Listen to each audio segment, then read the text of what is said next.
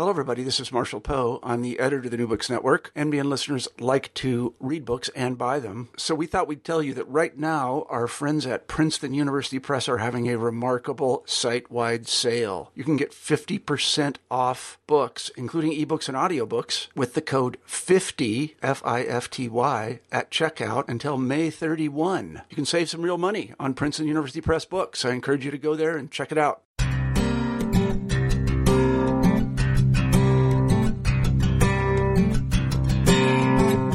Welcome to the New Books Network.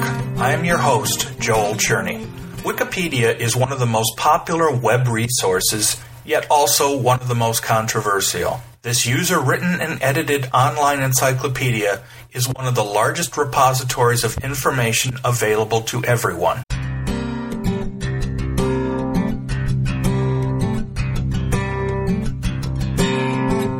Welcome to the New Books Network. I am your host, Joel Cherney. Wikipedia is one of the most popular web resources, yet also one of the most controversial. This user-written and edited online encyclopedia is one of the largest repositories of information available to everyone. Yet, its wiki model has made it a problem source for academics and other serious researchers concerned about its anonymous writers and editors. In his book, Wikipedia U, Knowledge, Authority, and Liberal Education in the Digital Age, Thomas Leach reviewed the site, including its beginnings, its development, and the reaction of others to the various controversies. He also looked at the underlying issues related to authority as an important aspect of research in the 21st century. The book was published in 2014 by Johns Hopkins University Press. In my interview, Tom talks with me about the book, as well as his experiences in the academic world with Wikipedia and authority, and how these issues impact his work. I hope you enjoy my conversation with Thomas Leach. Thanks for joining me, Tom. How are you today? I'm delighted that it's almost the end of February, and I'm delighted that I'm able to make contact with someone who's in a much warmer state than I am. My normal role for the New Books Network is I'm the host of the New Books and Film series. But your book grabbed my attention because of my career as a librarian. I worked first in the public sector before moving to the academic side some years ago. I also teach courses in information literacy to new college students and also have a history degree, so I've taught some history courses. So Wikipedia is definitely of interest to me. But you also have a background in film writing and teaching. Can you discuss your academic... Most of it... No, go ahead. No, I was going to ask you to discuss your academic work, including some details about some of your previous books. I was not trained as a film scholar, but that's most of what I've been teaching for 30 years. I've written pretty extensively on the films of Alfred Hitchcock. I've written about crime films. I wrote a little monograph about Perry Mason a few years ago. And more recently, in the last 10 years or so, most of my scholarly work has been on adaptation, on films or TV shows, or for that matter, operas and ballets that are based on previously existing works. That I can assure you, that is steady work. Lots of work to be done in that area. And I'm still working in it, but I couldn't resist taking some time off to work on Wikipedia. Yeah, like I say, your book on adaptations is what first I saw your name. I did see this book listed, the Wikipedia book that we're going to be talking about today. I saw it listed on a librarian's listserv. It was actually, they were quoting a review of it, not the actual reading of the book. And I said, well, I've got to search that book out. And then I discovered your film work, and I said, well, here's somebody that has some of the same general interests as me, so it seemed logical to talk about it. How did this book come about? What made you decide to write about Wikipedia? It came about as a result of a suggestion from Michael LaNegro, who at the time was my editor at Johns Hopkins UP. Michael knew that I had been using Wikipedia in the classroom, and that the experiences that I had had with it had opened my eyes to a much more critical view of traditional kinds of academic and scholarly authority than I had assumed, I guess, for most of my working life. And he encouraged me to run with this and to write about the ways that dealing with Wikipedia might not just make you think different ways about online research, but might make you reconsider verities that you had inherited that you thought were universal about research generally. The keyword that I used in writing this book, or the keyword that I had in mind for myself when I thought about it, was authority. But I think another word that would have been useful as a counterpart to that was trust. As if you have authority, then I trust you, at least as a purveyor of knowledge. Trust, of course, is a word that has lots of other overtones as well. You know, if you love people, you trust them. But authority is a word that also has lots of overtones. So the two words, I think, go together and describe well the kind of academic journey or intellectual journey that I undertook as a result of reflecting on my use and my students' use of Wikipedia. In fact, I was going to be asking you about the word authority, since you make a big deal about it, even to the fact that on the cover of the book, the word authority is in yellow, to make it clear that, and you even talk about it in the introduction in the early part of the book, that the aspect of authority is so important. And before we go too far, though, let's make sure we define Wikipedia in case there's someone who might not understand what the controversy is. Obviously, it's a user-written encyclopedia that's available on the web. Can you give a brief history of where the site started and how it grew? Wow. We could go on for hours. I know. It's an easy question in one sense, but it's very detailed. But, you know, who was the founder and what was his plan originally? Well, there were two founders, Jimmy Wales, who's remained with Wikipedia. I guess that's who, if you asked who was Wikipedia's founder, and you only allowed one name in the slot, that would be the name that would occur to most people. But the other person, it seems to me, who's important in the early days of Wikipedia is Larry Sanger, who left the project years ago, and who is now associated with other online sources. Nupedia is the one that Wikipedia grew out of. Nupedia was supposed to be a curated site, that is, a site that would publish encyclopedia articles online, but the articles would be written and edited by experts, and they wouldn't be released online until they had passed muster. Nupedia's production of articles was glacially small. I should say glacially slow, since glaciers are pretty big. Nupedia is a little bit like the Academy itself. That is, everything happens very slowly because there are multiple layers of review to go through, and by the time your article gets published, it's oftentimes quite a while since the first time that you wrote it. Interestingly, Jimmy Wales and Larry Sanger parted ways over the question of whether an online encyclopedia ought to be curated by experts. Sanger thought that it should. Wales thought that it should not. He thought that Wikipedia should be, and this label has stuck, the people's encyclopedia. And when you go to Wikipedia now, one of the things you find out on the opening page is it's the free encyclopedia that anyone can edit.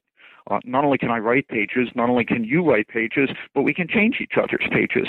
And in fact, one of the controversial features of Wikipedia, as you know, is that sometimes people go back and forth changing each other's entries many times in the course of even a 24-hour period. So Wikipedia is produced by its users, and it's also edited by its users, who number a very large number. This sets Wikipedia apart from traditional reference sources, and the one that's almost always used as a counterpart to it is the Encyclopedia Britannica. One might argue that one of the effects that Wikipedia has had over the 15 years since it was founded, it began in the year 2000, is that it put Britannica out of business, at least in its print form. There are, I understand, going to be no more new print editions of the Encyclopedia Britannica. Don't know if that's a good thing or a bad thing, but there it is. Real briefly, then, let's add to that definition by coming back to that word wiki, because there are other wikis available on the internet. In fact, people use wikis in other formats. So a wiki is a collaborative tool, web tool that you can use where people can just use it in general. And in fact, it's used in a number of different formats to allow people to edit material together. So it's not unusual to see other tools on the web, other websites where the word wiki is an important part. But as you say, Wikipedia, as the name implies, is an encyclopedia, that it's a collaborative encyclopedia where, as you point out carefully, that it's not just the writing part, but the editing part as well. When you think of it, the term Wikipedia is already a kind of paradoxical or contradictory term because the wiki part of it suggests it's constantly being updated. It's constantly being refreshed. People are constantly added to it. It's like a giant beanstalk. You know, you go to sleep at night. When you wake up in the morning, it's 20 feet taller than it was before. That's the wiki part. But the pedia part of Wikipedia suggests that there's something stable about it, something that's enduring, that Wikipedia is a collection of knowledge. And I think that Wikipedia relies on both halves of that. That is, it wants to be, it wants to have all the good points of encyclopedias, but it also wants to be its own self. It wants to be the encyclopedia that is constantly being updated. As you point out, though, it's that part of it that makes it most controversial, the idea that the constant updating, almost too quick updating sometimes. In fact, there have been stories, and we can talk about some of the controversies, but where stories get updated so quickly because of information that somebody hears that they end up being wrong because the information is incorrect. And there have been a couple times I know where famous people whose deaths haven't even been announced officially yet, the Wikipedia entries get changed because of rumors or because, you know, of non-reliable sources, and it's that aspect that I think sometimes, even without the malicious changes that happen, where people give it the most pause as far as its reliability. Certainly, one of the most notorious and often remarked features of Wikipedia that sets it apart from traditional encyclopedias is its very heavy emphasis on current events, on what many traditional encyclopedia contributors and editors would call evanescent stuff. Taylor Swift, for instance, a prominent figure on Wikipedia who doesn't feature very prominently at all in most print encyclopedias. Dungeons and Dragons, about which a great deal has been written on Wikipedia. Game of Thrones. These are topics that traditional encyclopedias would treat as of only passing interest, but Wikipedia contributors, since there's no limit on what they can write about or how long they can write, treat them with great interest and often in exhaustive detail. And often, as you point out just now, Joel, controversially. Yes, when we're dealing, for instance, with a present-day celebrity, let's say Tiger Woods, naturally, information about that celebrity is going to change from week to week, sometimes even from hour to hour, and people who are interested in posting to Wikipedia on Tiger Woods are going to have many, many opportunities to update and sometimes to change things that other people have done. Whereas if you're writing about, let's say, the tragic poet Sophocles, new updates are not that. There aren't that many new updates. News about Sophocles doesn't come in all that often. So we get the effect that the knowledge about Sophocles is stable and knowable and that he's not going to go anywhere. It seems to me, by the way, that one of the wonderful things about Wikipedia is to remind us that this, what we take for granted about the stability of knowledge about subjects like Sophocles is in fact kind of illusory. It's something that we believe, but it's something that's not really true. And Wikipedia reminds us that this sense of stability and continuation is really something that we make up to suit ourselves, that in fact traditional knowledge bases have the potential to be just as mutable, to change just as dramatically in people's hands as Wikipedia does. And so let's come back to the word authority then, since that's where I was going anyway at this point. Your book, as I've mentioned, describes and studies Wikipedia, but your theme really is the importance of authority in education. In fact, that's part of the title, Liberal Education. So what's the major issue with authority in the 21st century with digital media and how it might relate to Wikipedia? What is the overall problem that we have to be careful of? I'm not sure that I could tell you what the overall problem is, but I can tell you what my take on the problem is, and it's this. The main or one of the main sources that repeatedly demonizes Wikipedia is college teachers like me. We tell our students, don't cite Wikipedia. Don't use it as a source. If you're going to consult Wikipedia, only use it to find other sources because it's not reliable, it's not trustworthy, it's not an authority. We're able to do this with great confidence because we know what an authority is, because within American academies, Ideas of authority are very well established. Authority is based on expertise. Authority is based on experience. Authority is based on peer recognition, and so on. And we know that Wikipedia doesn't have any of these things. The contributors are by and large anonymous. They're not particularly acknowledged by others. They can be overridden at any time. Wikipedia is, as we've been saying just now, famously unstable, and so on. So liberal education has come out against Wikipedia with guns blazing. I don't exactly mean to defend Wikipedia. What I thought I had to offer in writing this book was the notion that although liberal education could take such a stance toward Wikipedia, Wikipedia could also, equally fairly, take such a stance toward liberal education. Wikipedia, I hasten to add, has not done this. There's Jimmy Wales is not flying around the country attacking higher education in America, nor am I. All I'm trying to do is get at the assumptions that college teachers like me must be making in order to marginalize Wikipedia and its claims to authority in the ways that they are. In other words, I'm trying to use Wikipedia's claims to authority and college teachers' dismissals of those claims to get at what college teachers themselves must be assuming about authority. Yeah, the issue of authority, I've got a great deal of experience working with students, particularly on a lower level when they first start, in dealing with the importance of using academically credible sources. And of course, that becomes, Wikipedia tends to be the thing that gets brought up immediately whenever we talk about academically credible sources.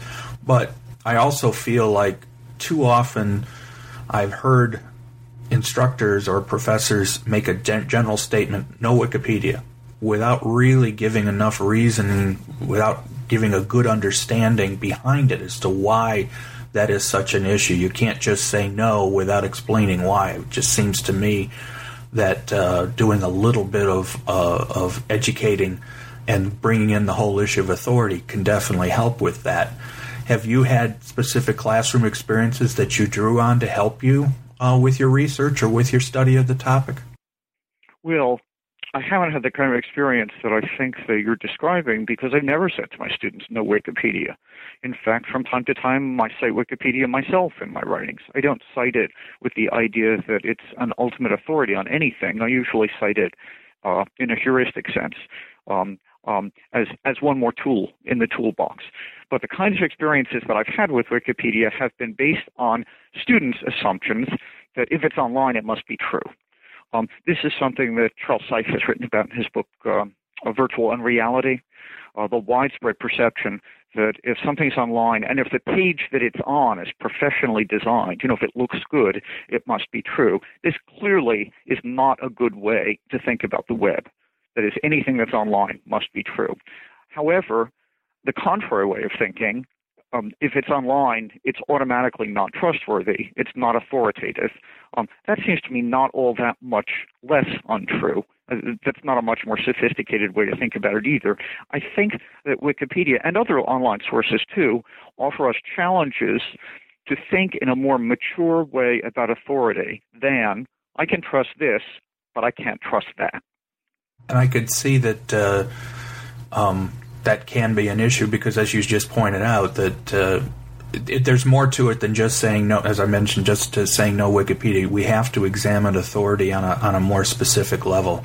I do teach discussing academic, reviewing sources for credibility and other kinds of issues. And of course, the first thing I always bring up is authority and making sure you understand. What are some of the other reasons, though, with Wikipedia that it's the lack of reliability? Obviously, you mentioned that it's current events.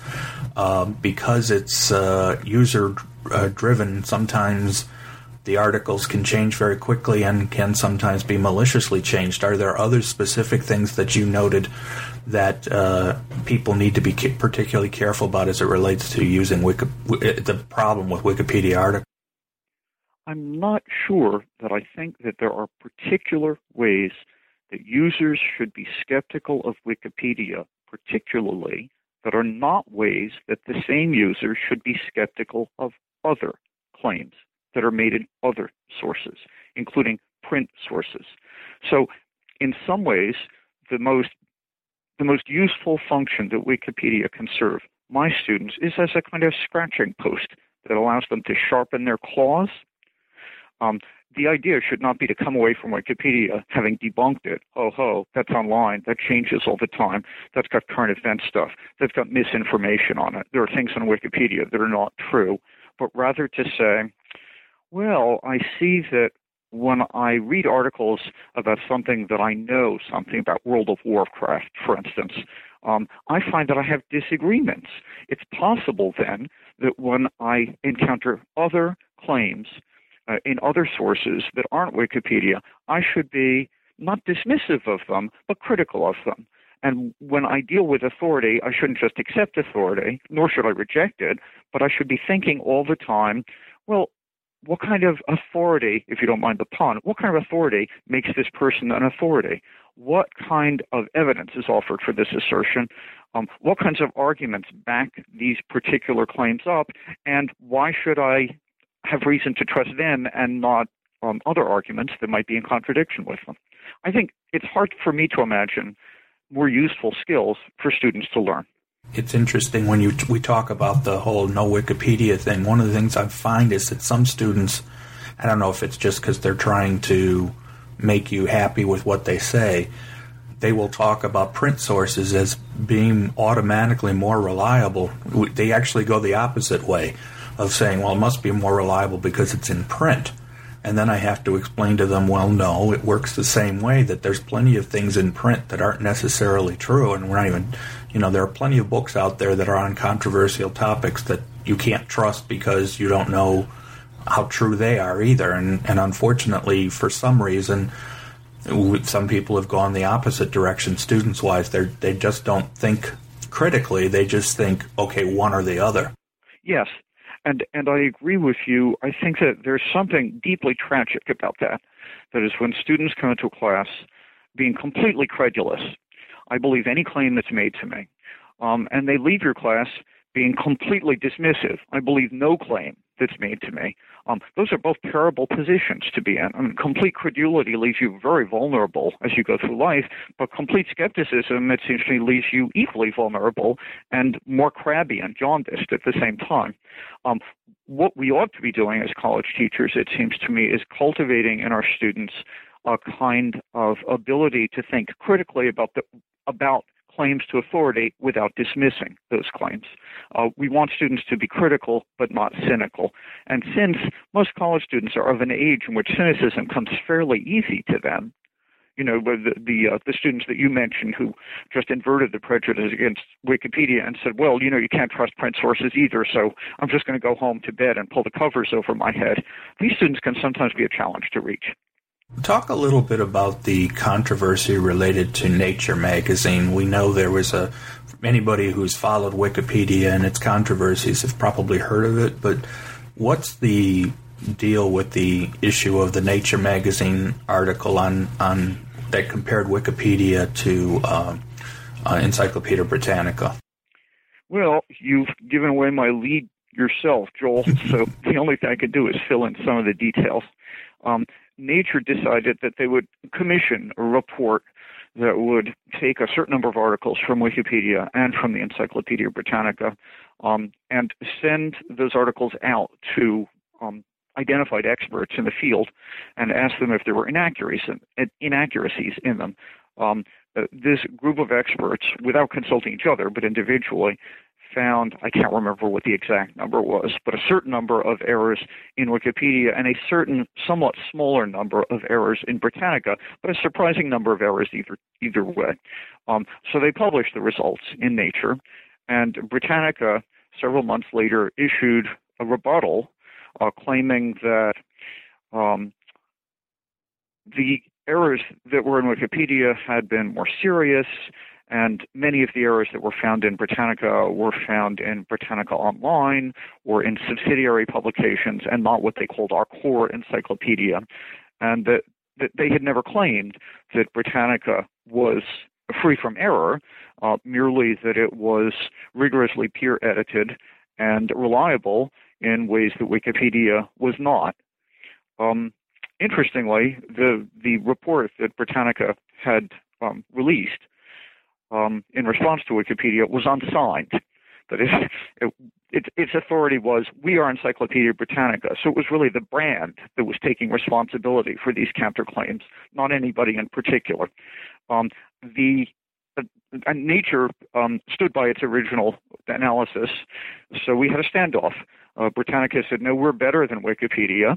And Nature said, well, yeah, you are a little better than Wikipedia, but not as much as your tone would claim, and we are not backing down. That's where things stood, except, of course, for the report several years later that Britannica was not going to publish any more print editions. I was watching, one of the things I show in a class, sometimes there are a number of things that various colleges and universities have done video-wise to sort of introduce topics related to credibility in Wikipedia. And one of the things I find, having read about the Nature article in your book, this one video went through a whole discussion of Wikipedia, and it was clearly they were trying to be very open and fair with the video, but they mentioned the Nature article but did not discuss the controversy at all. It was like, well, Nature said this, and therefore almost like they were saying, well, and just it was interesting that they chose not to show that whole issue was a little more controversial than just one article where this topic was stated and these number of errors were supposedly found in Britannica, without giving some more background about that. It just seemed, once again, it would be a little too cut and dried as far as what they chose to present. Yes, I have to agree with you. At the same time, I have to express sympathy for those people who didn't tell the whole story, because when you're a teacher, one of the first things that you learn is you're never going to tell the whole story. Life is short. You're always making a decision about how much of the story you want to tell, why you're going to leave out the parts that you're going to leave out, and whether there are parts that you really ought to know that maybe you don't know after all. We crown the people who succeed in parsing every possible detail of a problem with the title expert, but of course, the burlesque of experts, the way that they're constantly satirized outside the academy, is that they know more and more about less and less. So I think, although I agree with you, that just summarizing this controversy by saying, well, Nature said this, and so it's all settled, that's clearly not a satisfactory way to deal with the problem. But no matter what way you deal with the problem, no matter how many sources you bring up, how far you pursue the controversy, you're always stopping short of including everything. So once again, it turns out to be a matter of judgment, maturity, and wisdom, not of right or wrong, how much you include, where you stop, and what you cite and what you don't cite. Some of the other issues about Wikipedia that I probably may have heard about but didn't really pay much attention to until I read your book is the whole issue of how articles are first approved and the whole concept behind how various articles become the articles that they are. This whole crowd sourcing, the crowd approval concept, what does that mean? I mean, how does that process work so that, because I think it's another thing that shows Wikipedia's some of the issues you run into as far as how things are approved. Can you talk a little bit about that concept? Because I think the concept of the super editors and the editors above them and how that affects articles that appear. Wikipedia turns out to have a surprisingly well-articulated hierarchy from ordinary contributors to people who have made enough contributions and enough edits so that they are certified, to the ranks of people, both those, the on up the line till you finally get to Jimmy Wales, who's the sort of uncrowned king of Wikipedia and who has certain kinds of veto power that nobody else is going to have.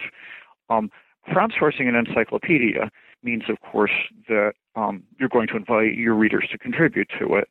But Wikipedia goes further than crowdsourcing in that it not only allows people to add things to it, it invites them to do so. There are innumerable Wikipedia entries that are labeled stubs. They're very short entries, and if you happen on one of them, it will contain a header at the very beginning that says, this article is a stub, and we hope that you will consider expanding it. Imagine if Britannica were like that. or any print encyclopedia. Not only would it be odd because the technology would not be there to do this in print, but because encyclopedias do not normally present themselves as works in progress, as Wikipedia does. And Wikipedia is not only thinking of itself as a work in progress because you can edit the pages, update them, change factual misstatements, even improve the punctuation and make them better, but because Wikipedia is constantly the British Empire trying to expand into new areas. So every article that's only a stub, Wikipedia wants to be longer. Wikipedia launches projects. For instance, for some years, Wikipedia had it in mind. I'm sorry, I'm describing it as if it were a person. The masters of Wikipedia had it in mind that they would have an article on every single high school in the United States. They would list a distinguished alumni. They would tell you where the high school was, where it was located. I assume that they finished this project, but I've got to imagine that some of the entries for individual high schools are stubs, and it's as if somewhere someone is not sleeping well today because there are still articles on a few American high schools left to be either written or expanded from stubs. So Wikipedia wants to get bigger and bigger and bigger in ways that traditional encyclopedias do not want to get bigger and bigger and bigger. Britannica, for instance, was 24 volumes for many years. You never saw an indication that Britannica was lusted after becoming 50 volumes or 100 or 150. When we think of things like the Great Books, another Britannica project, it was always 54 volumes. The Harvard Classics boasted that it was a 5-foot shelf. The idea was classics are not going to be produced every year. So if you buy these books, you'll be indemnified. You will know what you need to know. And the new knowledge that comes along that doesn't really matter that much. Wikipedia stands all of those expectations on their heads and says, no, the more the merrier. Not only should individual articles get longer, there should be more and more and more individual articles. Yet sometimes getting a new article can be a long process because you have to convince some nebulous person, since remember most people are anonymous, that it deserves it. That happens sometimes with quote-unquote celebrities, where somebody makes a decision, or a group of people make a decision on Wikipedia that somebody's just not famous enough to have a Wikipedia article. There are such stories. It's true. Although I think that most observers would agree that Wikipedia looks pretty kindly on articles about celebrities, certainly more kindly than traditional reference sources do. The challenge with Wikipedia that I've experienced most myself, not directly, but at second or third hand, anecdotally from talking to friends, is not starting new articles, but rather editing articles about which you have expertise but cannot cite print sources in your defense or in support of what you're saying. For instance, friends of mine have Wikipedia entries about themselves that they have tried to change, but they can't change them because they don't have print sources to back them up, and therefore they are not experts on their own lives. So the problem is not starting an article about yourself, although I don't think Wikipedia would take kindly to it if I tried to publish an article on myself, for instance. I did check, and no, you're not. You're listed a couple times in the article on reliability that Wikipedia has. You're listed as a source, but yes, you're right. I wondered. Well, maybe as a result of this conversation, Joel. We can always dream. However, I think that my even if I had an entry about myself on Wikipedia, it would be a much bigger challenge for me to try to change that entry in any way myself.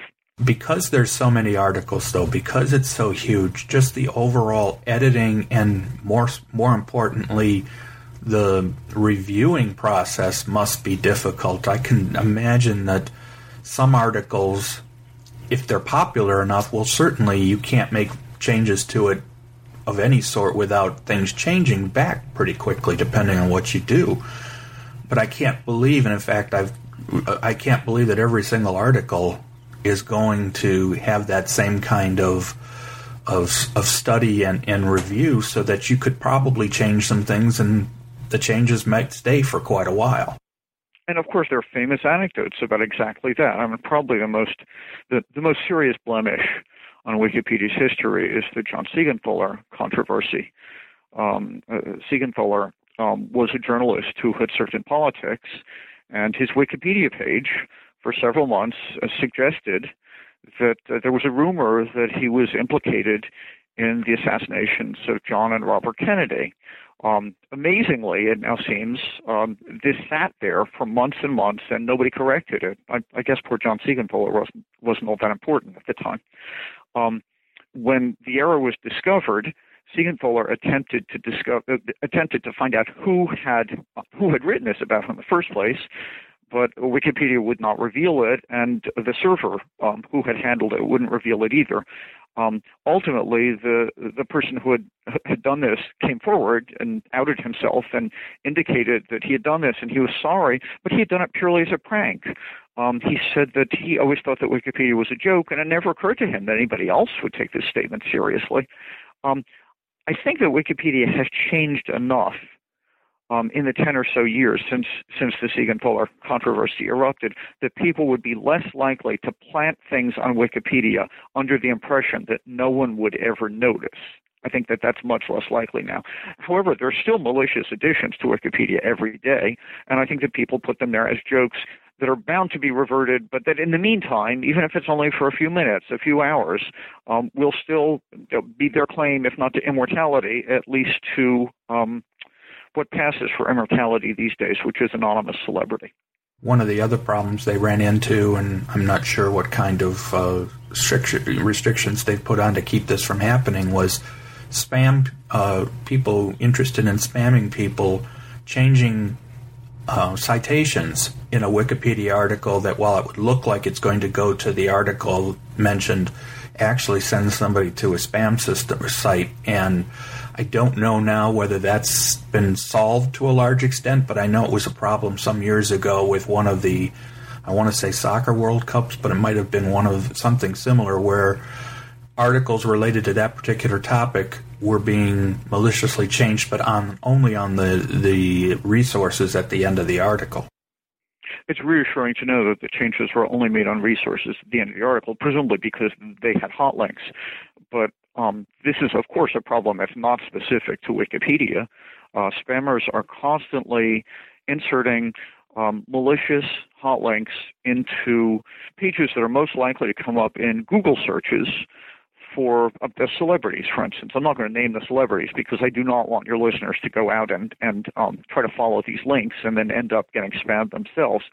But it's clear that there are lots of people for whom, or lots of subjects for whom, if you search online, you're at a greatly elevated risk for ending up someplace that you do not want to be. This isn't then just a Wikipedia problem. And if Wikipedia had solved it, I would really wonder how, since the rest of the web doesn't seem to have solved it. Let's come back to this whole issue of not celebrities so much, but controversial topics, because I think that's also one of the areas where Wikipedia can get involved, can be quite controversial itself. One of the things that you mention in the book is that articles in Wikipedia tend to be more willing to try to present lots of different versions of the same story, or possibly more controversial aspects of a particular topic or a particular event, for example. What were some of the things that you had talked about related to how they covered things? And I think the best example I can think of that you mentioned was the issue of Holocaust deniers. Yeah, Holocaust denial is an interesting example, more interesting, for instance, to me anyway, than something like Barack Obama conspiracy theories. That is, extensive lists of articles about whether Barack Obama is actually Muslim and is a frontman for some sort of Islamic plot to take over America and turn it into a caliphate. But the stuff about Holocaust denial has an interesting theory, because originally Holocaust deniers were given a kind of line of their own in the article about the Holocaust. You know, there was a brief mention that there were some people, there were a few fringe people who denied that the Holocaust had ever happened, and these people had a publishing presence. But after a while, there was so much traffic, so many people changed and added to this material that eventually Wikipedia spun off Holocaust denial to its own article. One that is now, I believe, it's been a while since I checked, but the last time I checked was almost as long as the article on the Holocaust. And one of the interesting things about making Holocaust denial into an article about it on its own is that one of the first things that you find out when you read that article is that the question of whether Holocaust deniers are reliable historians is in fact hotly disputed by many, many mainstream historians. Mainstream, one of Wikipedia's favorite words for authority. So when you look up Holocaust in Wikipedia, you get only a brief mention of Holocaust denial, but when you look up Holocaust denial, an important theme of that article is, well, a lot of people think that Holocaust deniers have no credibility. In other words, the debate takes place in one of these articles but is marginalized in the other one. Wikipedia is, I think, attentive to wanting to bring up multiple sides of controversies, but it's not only Wikipedia, but I think human nature generally that wants to boil down many complex controversies into pro and con, yes and no. So Wikipedia does that, but I don't think it's unique in doing that. And Holocaust denial, again, is a kind of template for this. Yes, the Holocaust happened. No, it did not happen. A careless reader might think, well, okay, so there are two opinions. You can either believe that it happened or it didn't happen. I might as well flip a coin because both opinions are of equal weight. For better or worse, Wikipedia has gone way out of its way to indicate the ways in which, no, those two opinions are not of equal weight. But at the same time, it's only showcasing two opinions. The Holocaust happened, the Holocaust didn't happen, which you might think is inevitable. But there are many controversies about which there are more than two reasonable opinions, and those don't tend to float to the surface.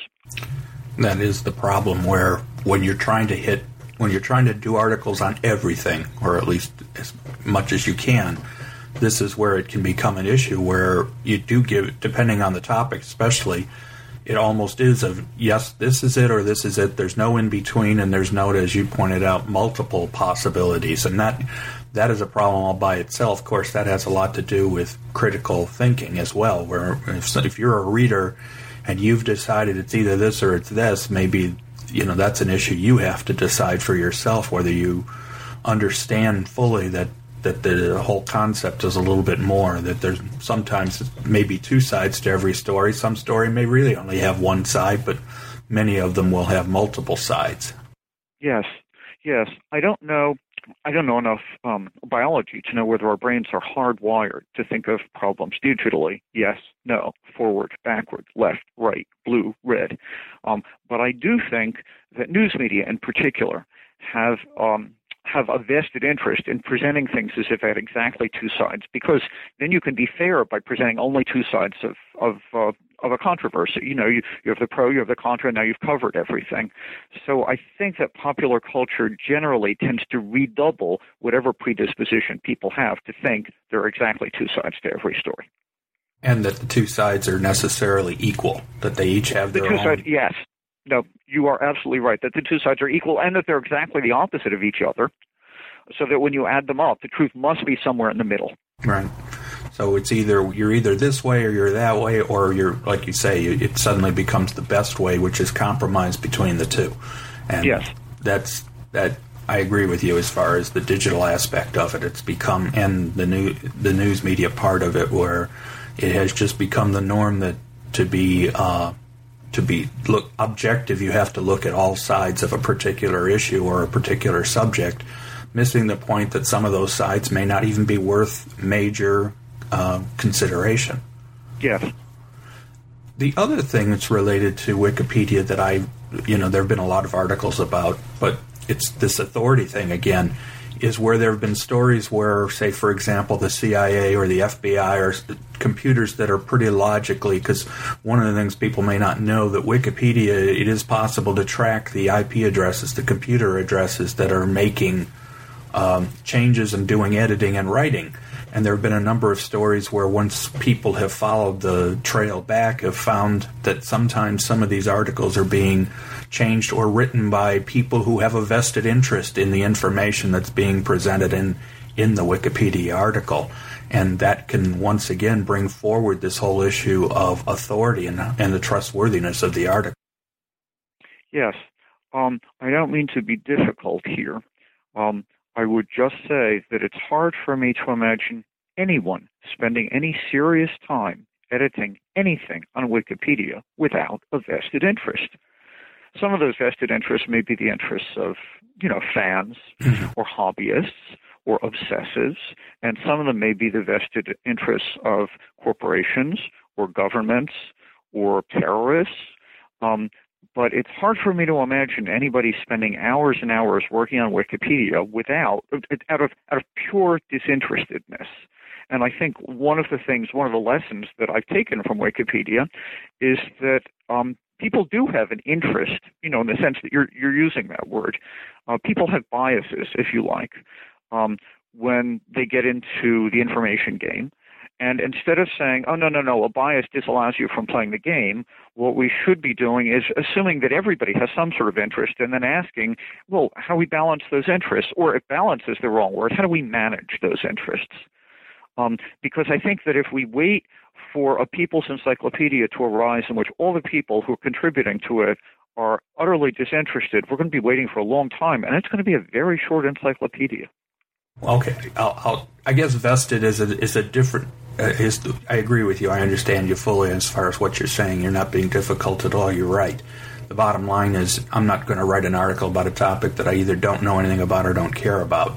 I guess the fact of the matter is there are some people who have a greater interest in an article having certain information that they want to make sure that is in that article versus someone else who is trying to include what they see as all sides of a topic, going back to one of our other discussions earlier.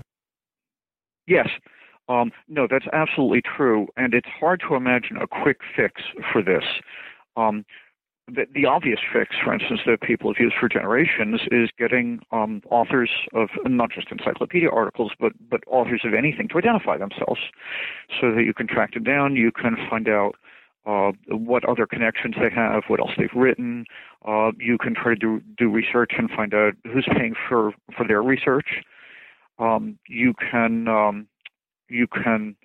try to uncover the ties that they might have, for instance, to industries that have a financial stake in what they're doing, like this the case that's been in the papers this week of the climate change denier, whose research turns out, or whose research is rumored anyway, to have been funded largely by energy corporations that had, a very considerable economic stake in having the research give one set of results rather than another set of the results. So one general strategy that we could try to follow would be transparency or full disclosure. But as you and I were saying to each other before, you're never going to have full disclosure. You will just have disclosure up to a certain point, and then either you won't be able to get any more information, or you'll decide that it's pointless to try to pursue any more information. So there's always a judgment call about how much information to pursue and to include. Therefore, although I think I'm all in favor of transparency, it wouldn't bother me a bit if articles in Wikipedia and edits were signed, by real names and not just by screen pseudonyms. I'm all for transparency, but I don't think that transparency is the answer. I don't think there is the answer. This is just a problem. And I guess, in a way, this was the kind of fundamental realization I came to in the course of working on this book, that authority is always a problem. It always has to be renegotiated. It always has to be authority is constantly being questioned. That's normal. It's constantly being reasserted. That's normal too. And it's constantly transforming, whether you like it or not. So we don't make these problems go away. We can police them. We can try to bring them into line, but we can't solve them once and for all. And the dream of solving them, it seems to me, is something that Wikipedia has played, I think, a terrific role in helping to explode. Going back to the article you just mentioned, or the articles that you talked about, the discussions about the climate denier and where he may or may not have getting his funding, goes back to your overall authority point, because one of the things I know when I discuss authority as an issue, one of the things I talk about, particularly as it relates to scholarly sources, what we would call scholarly sources, but also even regular sources. Not only do you want to know who the person is, you want to know what their background is, but you want to make sure you have some sense as to where are they getting the money to publish the information that they're publishing. And that can make a difference too.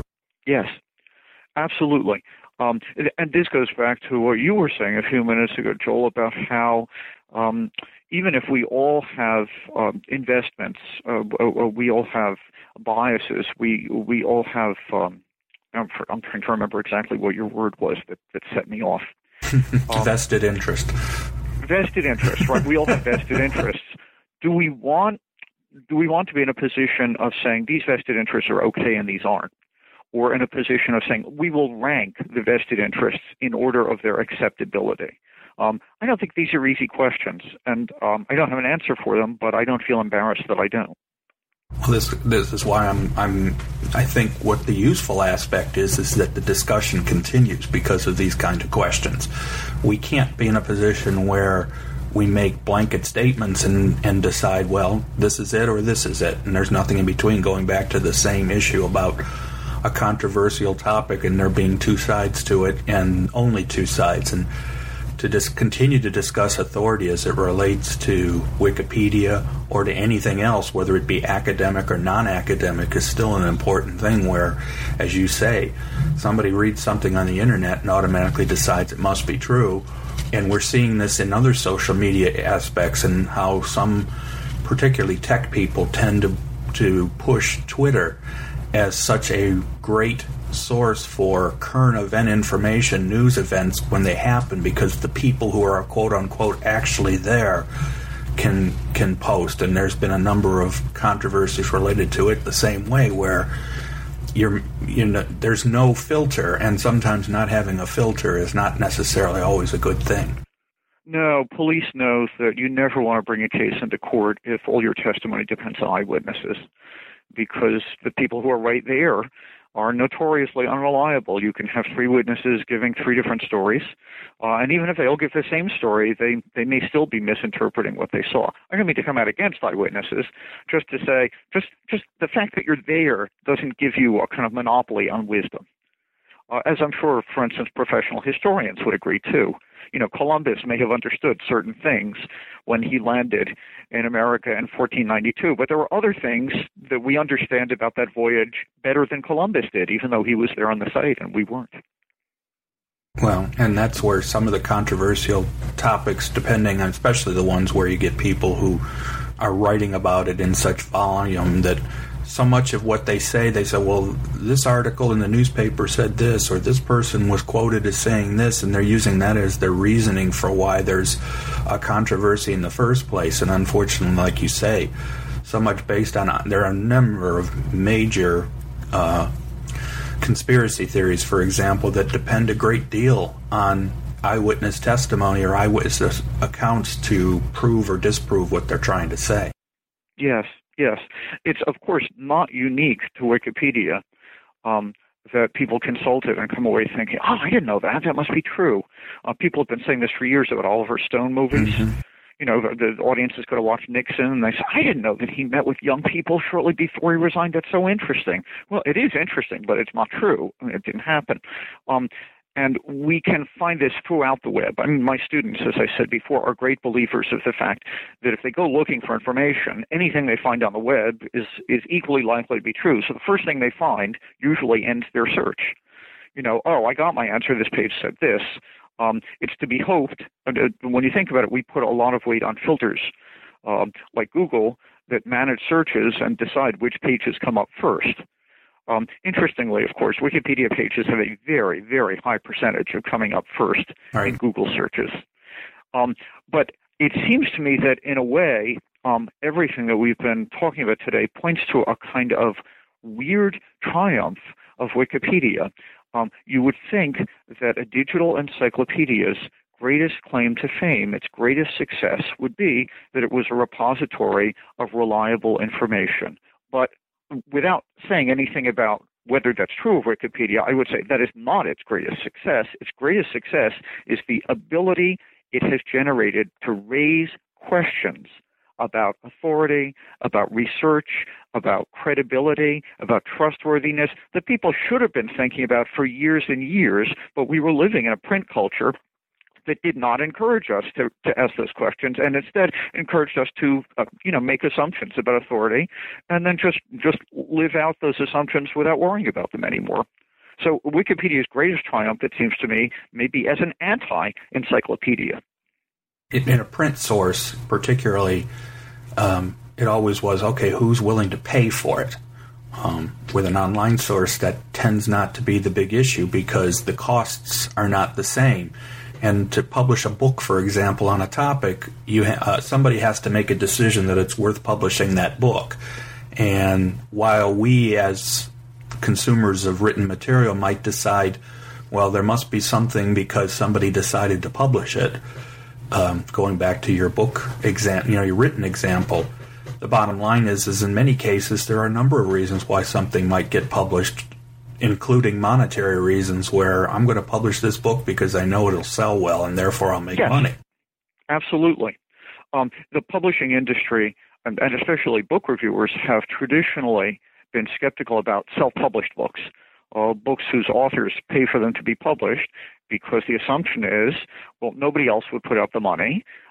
Therefore, this is merely a vanity project. It's only the author who thinks this is worth publishing. We want to get a reliable third party, a publisher or a university or someone who doesn't have an obvious stake in the book's outcome to publish it. But as you point out, anybody who's going to publish a book has a stake in its outcome. It may be a financial stake. It may be a stake involving the reputation of a press. It may be a stake that involves notoriety, or raising a profile. It may be a stake that involves doing a favor for a friend. So once again, we all have vested interests, and we're not going to breed those vested interests out of the system. The only thing that we can do is to keep out a more critical eye for them and then ask ourselves, once we've uncovered a vested interest, what are we going to do? Have you received contact from anybody? I mean, on the book, since it's mentioned a few times in the reliability article on Wikipedia, have you heard from have anybody from who writes or edits for Wikipedia contacted you on one-on-one just to present their point of view or to discuss what they do, so to speak? Goodness, no. And I would be very surprised if that happened, although maybe it'll happen. I'll be very surprised.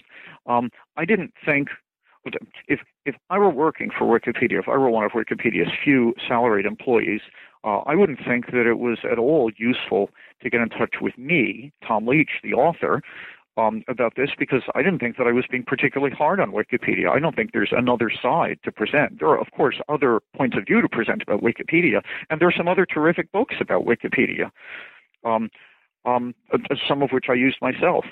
But I don't think that Wikipedia works that way.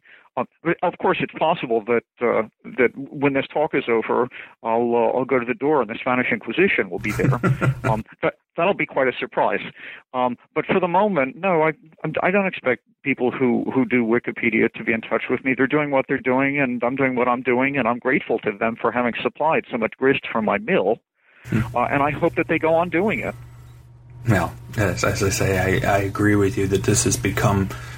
It's opened a bigger discussion that is much more, as important as Wikipedia is to the web, so to speak. It's certainly a wider discussion that educators and interested people need to continue to have so that we try to get away from these dogmatic decisions where yes or no and everything becomes black or white and nothing much in between. What are your plans? I mean, do you have film-related projects that you're working on going forward, or what are your future? What you're working on going forward? Oh, I'm in the middle of editing a big anthology of essays about adaptation. That'll keep me off the streets for a while. And after that, I'll be writing a history of adaptations of American literature, a book called History of American Literature on Film. So I think Wikipedia is safe from me for quite a while. And in fact, in a fundamental sense, Joel, I don't really think this is a book about Wikipedia. It is a book about authority, and I use Wikipedia as a kind of test case, for certain kinds of claims about authority, some of which are made by Wikipedia, some of which are made on behalf of what's widely known as Web 2.0, the read-write web, the web that we can contribute to, the web that's marked by wikis. And some of which are made by, my corner of the field, liberal education, and in particular, liberal studies, English studies. I just thought that it would be fun and interesting to use those competing claims to examine each other because we seem to be in an interesting point of history in which claims about authority are up for grabs. And I think that we should seize the opportunity to look at those claims now, because I fear that eventually that moment will go away and we'll just be in a period in which people make assumptions about authority that are really not good for them. So, yeah, I'd like to do all the work that I can while the light is still there. Of course, the other thing is the last part of the book that I found interesting, where you have a number of Wikipedia, or actually more, to be fair, authority-related exercises that I think are worth reviewing by themselves, to see what kind of ways that you can bring the issues of authority to people's minds and give them a chance to think about it in more detail than just, okay, is this how do I decide if this is a good article or not? That there's ways that you need to think about and change your point of view in order to help you better understand this whole issue of the importance of authority. In a way, those questions were the most Wikipedia-inspired parts of this book. They were designed originally as questions for classrooms like mine, questions that I would use if I were teaching this book myself. But the more of them that I wrote, the more I realized that they were really questions that I was directing to people at random, and in some cases to myself. And what they were acknowledging, more or less explicitly, was that when you write a book and you publish a book, it's a thing. It seems to have a certain solidity to it. It seems to be a finished object. But in fact, that's not what books ought to be. Books should be provocations to more thinking. Books should be machines to help you think. And I thought it would be neat to end this book with a series of questions that would do whatever they could to help ensure that anybody who finished the book, when they turned the last page and closed the book, would have questions in their mind that would get them to be writing sequels, even if the sequels were refutations of what I had written. Great. Let a million flowers bloom. And there's an article that I actually have sent out to some of the people I work with. It's from a wonderful periodical, which of course I'm sure everybody reads, called the Communications and Information Literacy. And it's a couple of professors from Duquesne University who had a student project and the article's called Wikipedia and the Wisdom of Crowds. And just reading it, and it's an interesting concept of getting people to look at this whole issue of, okay, can you trust a report, or can you trust something that's put together by a group of people, or other aspects of this whole topic of authority, and it's just I think it comes very close to some of the work that you've done as far as projects where you can get people to say, okay, what can we? In this case, they wrote an article. They changed an article, or they worked on an article as a group, and it was an interesting discussion, and it actually also gave some pretty good background of Wikipedia as part of it. It sounds really fascinating, and if I could put in my 2 cents here, I would say that when I go into a classroom, I often tell students the sum wisdom of the class as a collective is greater than any person's wisdom. In other words, classes are smarter than teachers. And I believe that. However, I don't believe for a moment that committees are smarter than their individual members. Quite the contrary.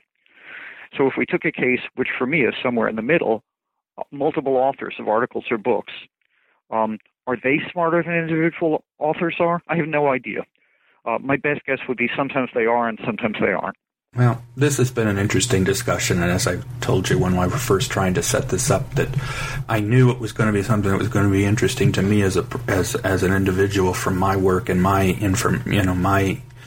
interests. But you really, I have to tell you, it was a great book, and I really enjoyed having this conversation with you about it. I hope, as you say, it continues this discussion as people go, and it'll help me going forward when I have meetings with people where we discuss the whole issue of how to get students to better understand authority, to not trust automatically, but also to understand that authority is one of those issues that anybody who writes depends on in order to be a successful writer or editor or any kind of someone who compiles information. And also, if we're talking about students, to think of themselves as authorities in training. So instead of thinking, well, this is what these guys wrote, but they're authorities, I'm never going to be like them, to think all the time, how can I bolster my authority? How can I establish my authority? How can I extend my authority? Because after all, when the old guys are gone, it's going to be the students who are in charge. They're going to be the old guys, and they need to get some practice in thinking of themselves responsibly, critically, as authorities. That's what higher education ought to be doing for students. And on the days that I feel that I'm doing it, I'm really happy. Well, thanks a lot for talking to me. I think we've obviously only scratched the surface. We know we would only scratch the surface, as you said right at the beginning. But I still think we've covered the book quite well, and I hope people will look at it and give it the attention it deserves as far as this whole topic of authority and particularly how Wikipedia fits into that. Thanks a lot for talking. Thank you, Joe. Believe me, the pleasure has been mine.